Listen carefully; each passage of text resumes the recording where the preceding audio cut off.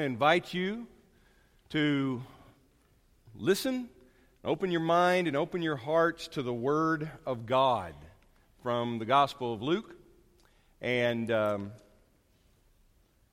even if you don't read along, just listen right now and we'll dig into the text. But let's hear the story as Luke shares it and as the Spirit of God reveals it. So many others have tried their hand at putting together a story of the wonderful harvest of Scripture and history that took place among us, using reports handed down by the original eyewitnesses who served this word with their very lives. Since I've investigated all the reports in close detail, starting from the story's beginning, I decided to write it all out for you, most honorable Theophilus, so that you can know beyond the shadow of a doubt the reliability of what you were taught. During the rule of Herod, king of Judea, there was a priest assigned service in the regiment of Abijah. His name was Zechariah. His wife was descended from the daughters of Aaron. Her name was Elizabeth. Together they lived honorably before God, careful in keeping to the ways of the commandments and enjoying a clear conscience before God. But they were childless because Elizabeth could never conceive, and now they were quite old.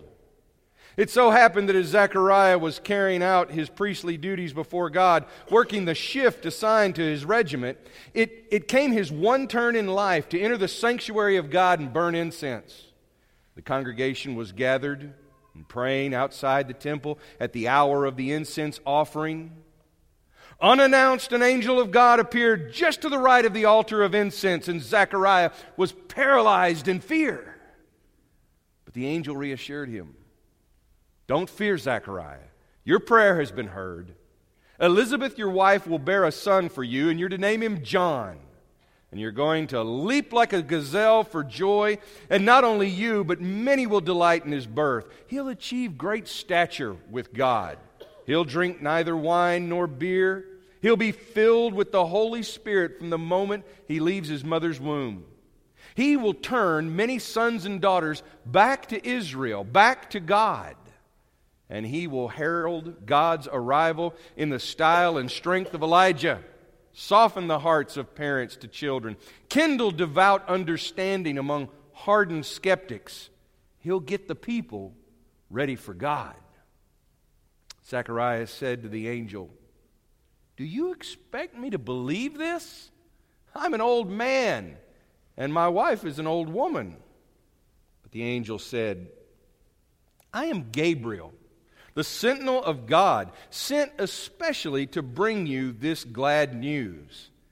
But because you won't believe me, you'll be unable to say a word until the day of your son's birth. Every word I've spoken to you will come true on time, God's time." Meanwhile, the congregation was waiting for Zechariah. They were getting restless, wondering what was keeping him so long in the sanctuary. And when he came out and he couldn't speak, they knew that he had seen a vision. He continued speechless. He had to use sign language to communicate with the people. And when the course of his priestly assignment was completed, he went back home. It wasn't long before his wife Elizabeth conceived, and she went off by herself for 5 months, enjoying her pregnancy. She said, "So this is how God acts to remedy my unfortunate condition." Would you pray with me? Father, we ask that you would be with us, open our minds, open our hearts, open our spirits to receive your Spirit. And may this word have its way with us so that we hear it as if it's a word from an angel, because we know it is inspired by your Spirit. And Father, I pray that we will be obedient to whatever it is that you call us to do. We pray in Christ's name. Amen. Next 4 weeks, we're going to take a look at the Gospel of Luke. Luke tells you his agenda. He tells you what he has in mind. Whoever this Theophilus is, Luke has decided that he wants Theophilus to be both a believer and he wants Theophilus to have a certain knowledge in these things. And we take those two ideas of believing and knowing, and we've subjected them to a divorce. So that believing is over here on one side and knowing's over here on the other side. As Logan said, this is the season for believing. Everybody's got belief statements out. I've even seen holiday decorations that simply say, I believe. Of course, it's vague what you believe in. Do you believe in God? Do you believe in Jesus? Do you believe in Santa? Do you believe in the magic of Christmas? Do you believe in the Krampus? I mean, what is it that you're actually believing in? It's just, I believe. Oh, and isn't that touching? We believe. I believe too. And we all have warm, fuzzy feelings because we believe. And then it goes away with the decorations come January. Believing's not bad. Believing is important. He also wants Theophilus to know certain things. And so he's carefully investigated it. He's digging in. He's talking to people. He wants to know what they saw. He wants to know what they experienced. And then he wants to share that with Theophilus. And I like the way Peterson does it in his translation.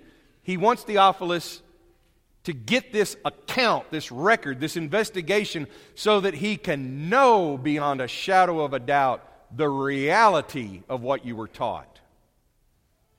Knowledge, when it's separated from belief, can get pretty dry and stale. Okay? Knowledge, when it's separated out from belief, can become nothing more than a set of facts, a set of principles. And so we ask ourselves, what must I know to be saved? And we reduce that down to a formula. The same way that someone knows how to bake Christmas cookies, or the same way that somebody knows how to repair an engine. And it all becomes so mechanical that belief isn't there. But when you take belief and knowledge and you bring them together, then it creates something that we might call trust. It creates a disciple who both believes but has some knowledge, has some confidence and reliability and conviction. And this is what Luke wants for Theophilus. And while we go through this study, I'm going to invite you, just assume that you're Theophilus, the one who loves God. And maybe you too can have that knowledge beyond a shadow of a doubt. Yeah. And isn't it interesting that the story he begins with, the opening story in this investigation, in this report, in this documentary, is Zechariah. Zechariah is the perfect person to begin with. Because here's Zechariah and Elizabeth, and you read how does he describe them? Well, we never really get past old, and immediately we think we've heard this story before. Yeah, it's Abraham and Sarah. Okay, but Abraham wasn't a priest like Zechariah. So Zechariah's got his own identity also. Zechariah and Elizabeth are steeped in the traditions of Israel. In fact, I noticed something reading this just this morning that I'd never noticed before. That Elizabeth was descended from the daughters of Aaron. That means she comes out of a very religious family, a very dedicated religious family. She's related to priests. Zechariah is a priest. And the way you get to be a priest is because your father was a priest, because you're part of that priestly tribe, because you're descended from that priestly family. This is another take on a kind of a royalty within Israel. They're dedicated, set-apart servants, and they have to know how to keep the traditions of the temple. They have to know the ordinances. They have to know the rituals and the ceremonies.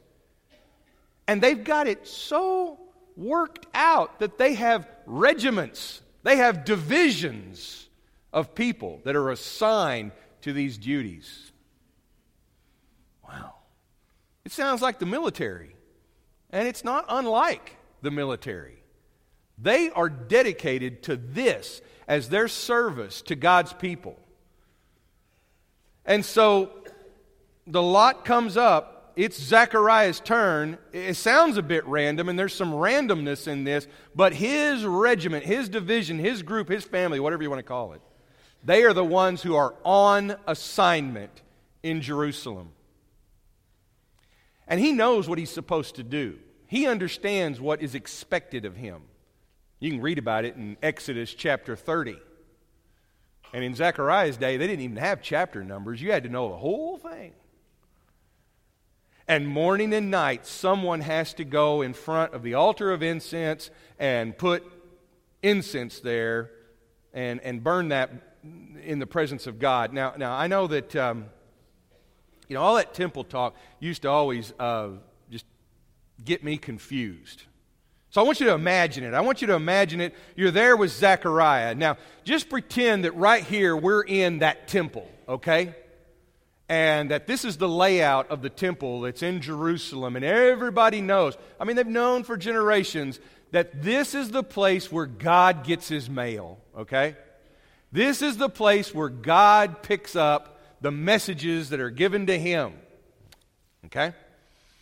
And there's something special there because the Ark of the Covenant is in that place. And you've got to get through a few different doors to get to that Ark of the Covenant. So out there would be the outer courts, and that's where everybody's gathered together to pray, and people are gathered up for the religious ceremonies, the religious duties. Everybody wants to pray because that's the way Solomon dedicated this temple. He said he asked God to let it be a place where when people came together and prayed, or if they weren't even nearby, if they would pray and if they would just put themselves spiritually in orientation with that temple, the desire was that God will hear their prayer. And so you go from the outer courts then, and let's just assume that right in here, this area where all of you are sitting, this is the holy place. Now that's special. That would mean that all of you are priests. And you are, in a way.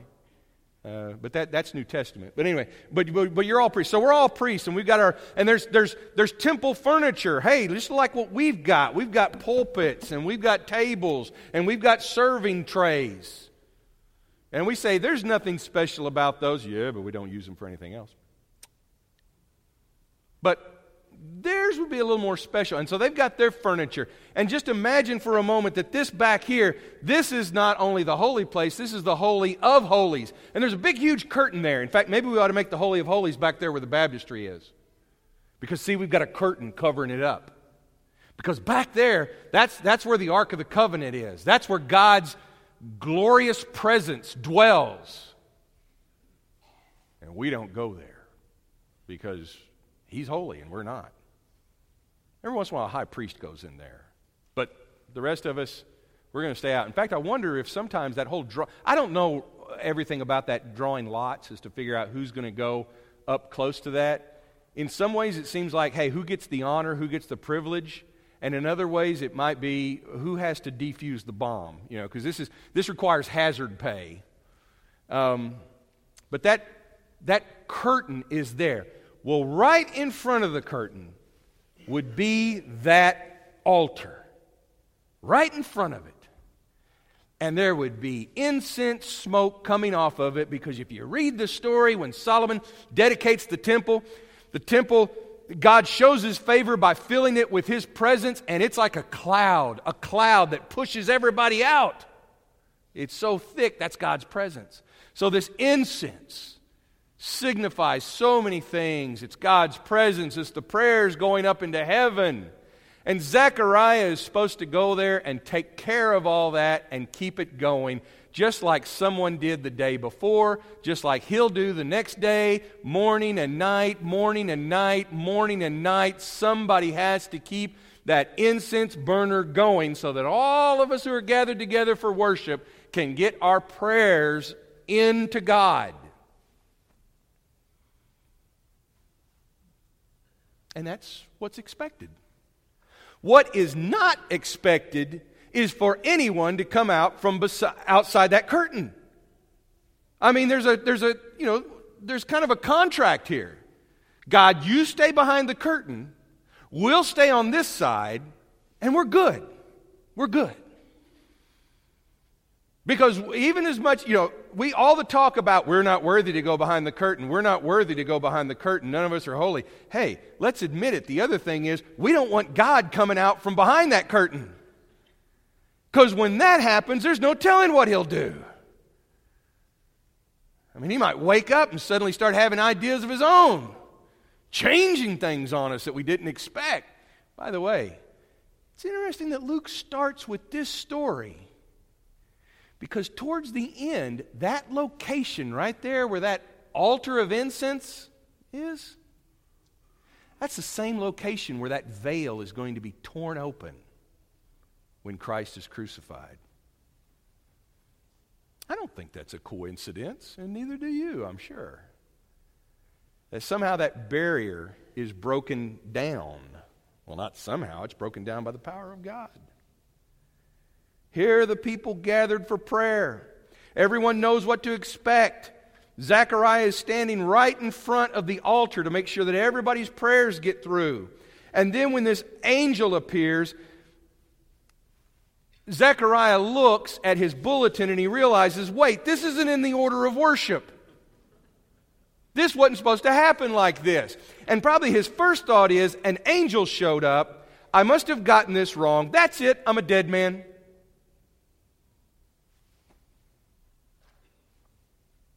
We don't know all of his thoughts, but Luke says, and he gathered this up from somebody, maybe even Zechariah himself, is that Zechariah is paralyzed with fear.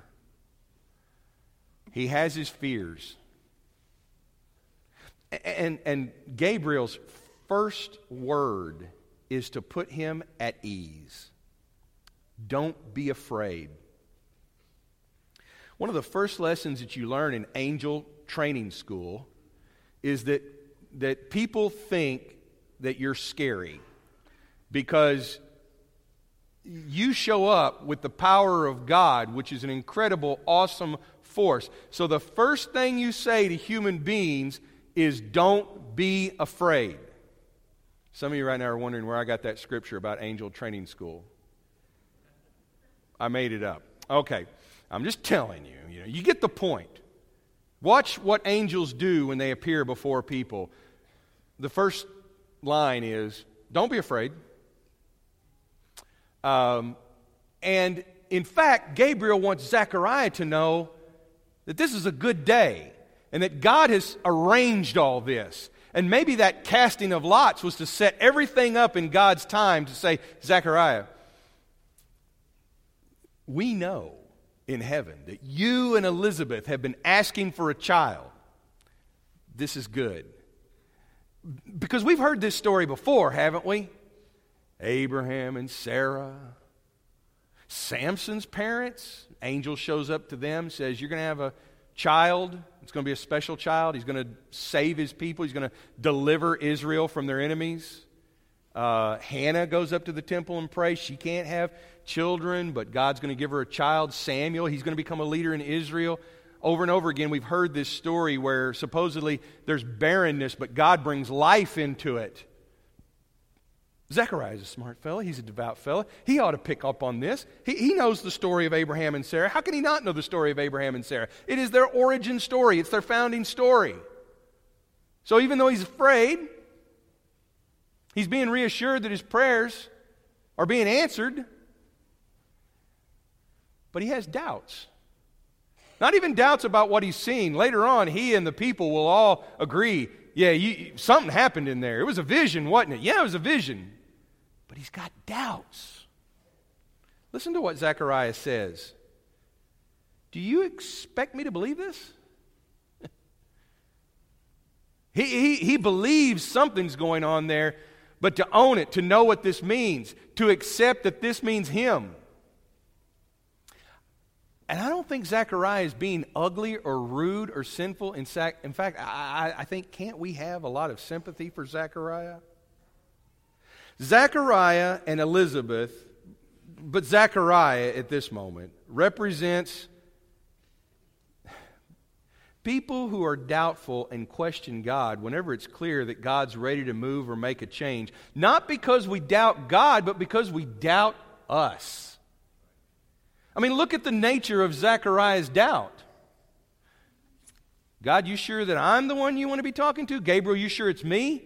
Because my wife and I are pretty old. I like what you're doing, God, but maybe that's for someone else. I like this idea, but it's just not going to work. Folks, how many times do we see what God is doing? We tell stories day in, day out about what God is doing. We know our scriptures. We know our Bible. We see God active among us. But yet our doubts, our focus on flaws and deficiencies keep us from hearing the good word of God. Oh boy, God's just arranged everything. He set us up. Look at the way He put us right next to that campus. We could reach that campus. We've got opportunities to reach out there. Yeah, but young people don't want to come to church.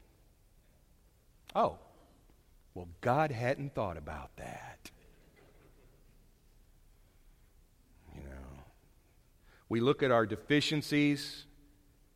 We tell ourselves the negative narrative.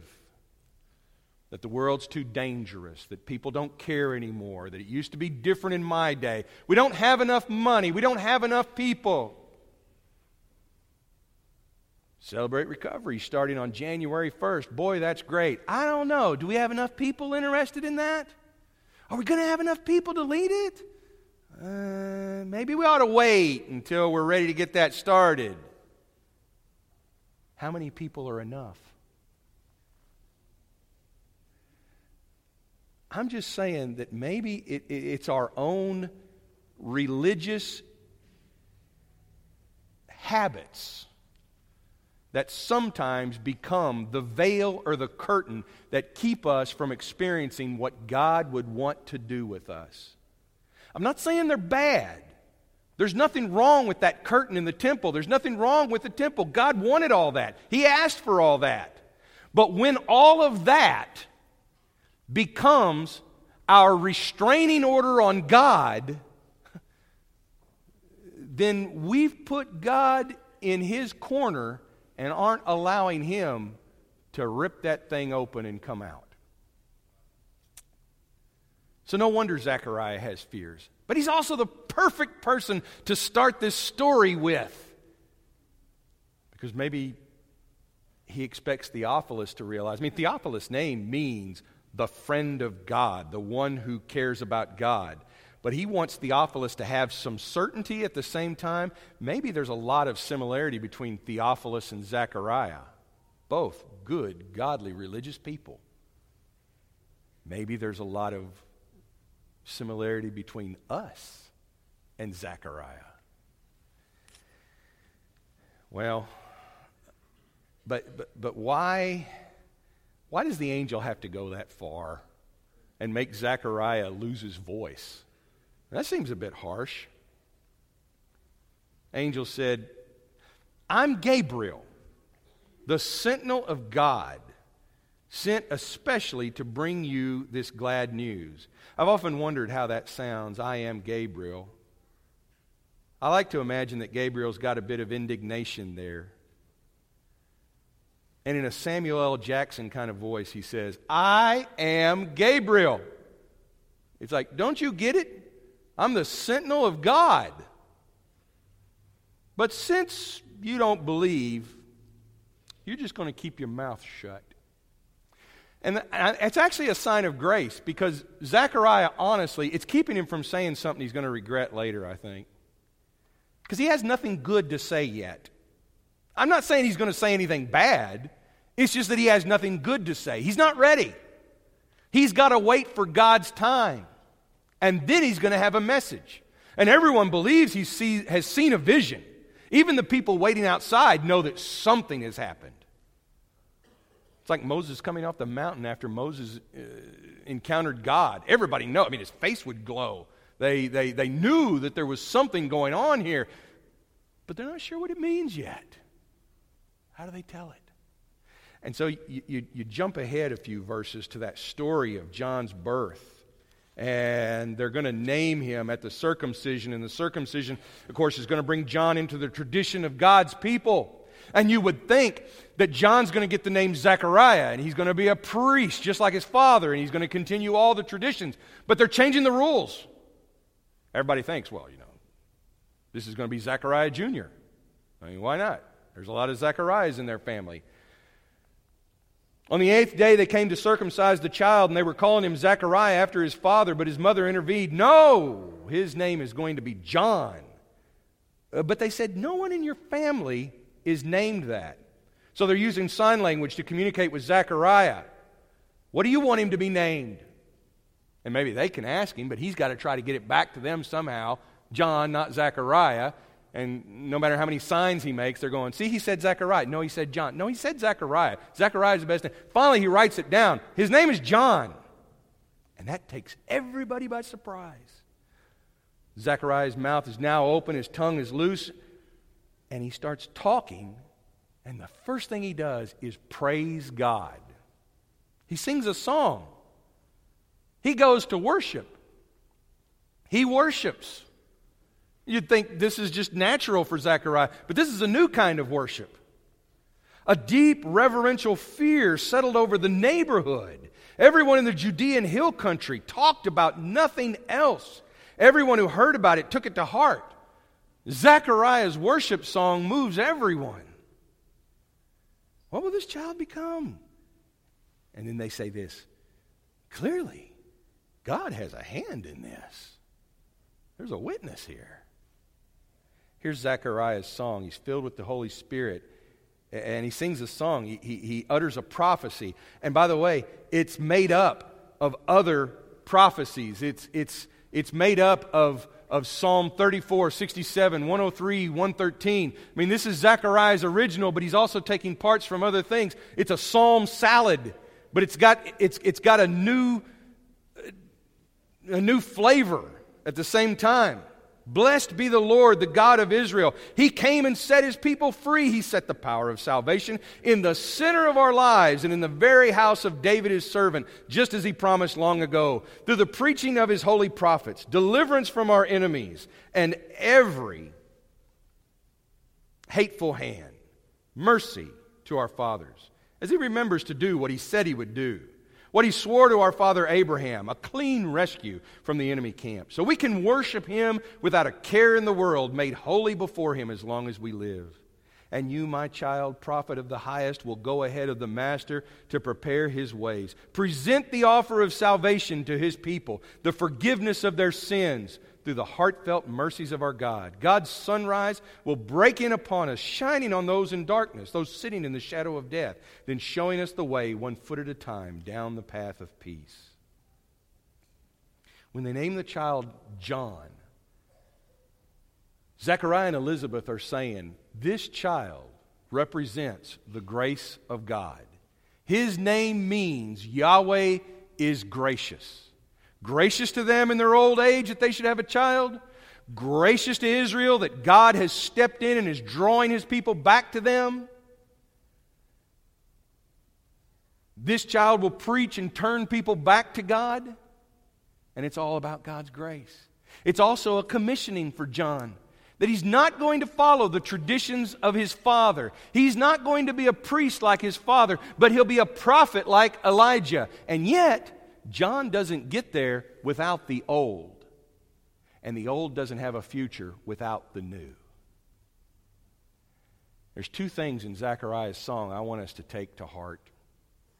That when we're like Zechariah and we hear clearly what God is saying, and if we will just shut our own mouths before we jump on it and explain to God that it cannot be, takes a little discipline there, but we can help each other with that.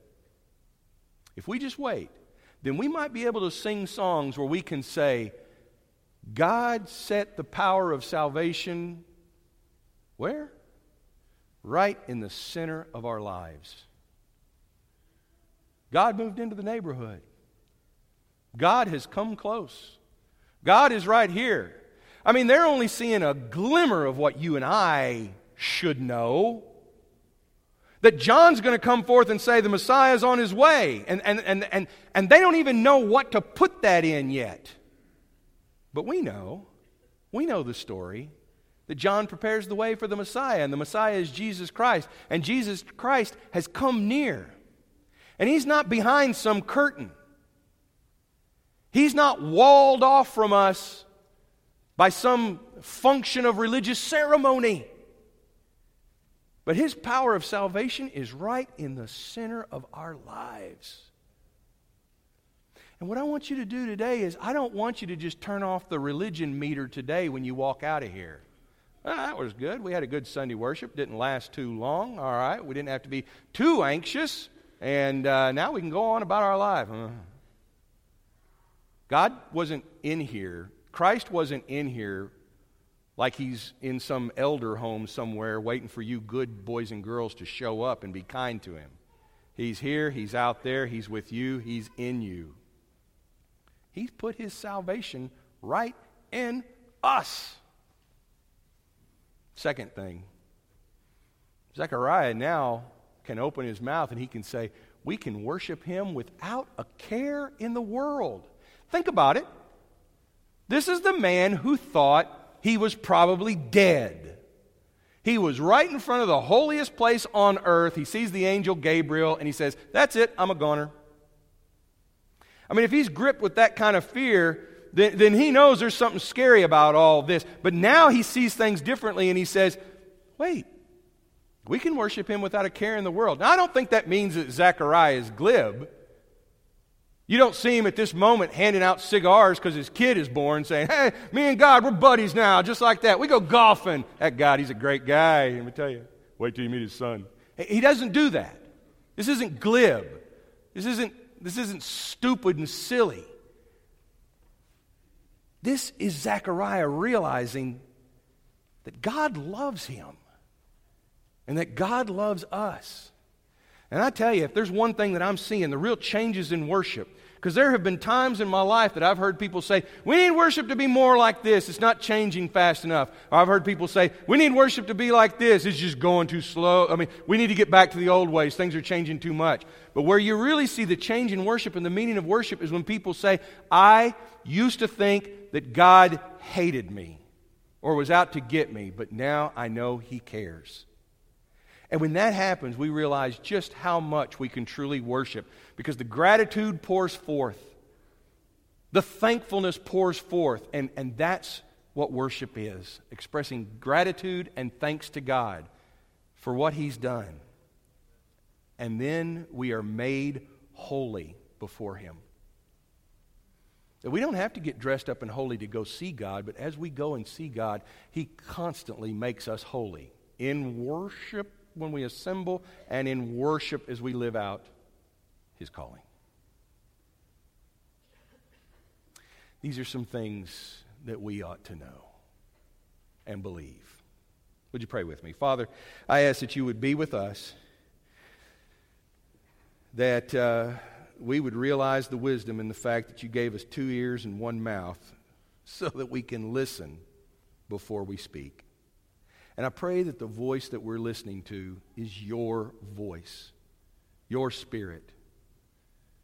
That somehow You get that message through to us, that we hear Your word preached, we hear Your word sung, we hear Your word in our hearts as we pray, we hear Your word. But as we hear that word, we accept it. And Lord, we confess to You, we've got doubts, and we've got worries, and we're even afraid.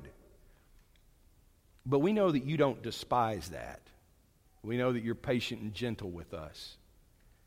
And I pray that we'll be like Zechariah, and that eventually our silence and our doubt and our fear is turned into a song of praise, so that we can see the power of salvation You've set in our lives, and so that we can worship You without a care in the world as we're made more and more holy. Father, we ask this in the name of Jesus. Amen. How can we encourage you today? There's going to be shepherds down here. There's going to be shepherds back there in the room with pews in it. If there's just some way we can encourage you, we want to know how. But let's stand and let's give thanks to God in this song.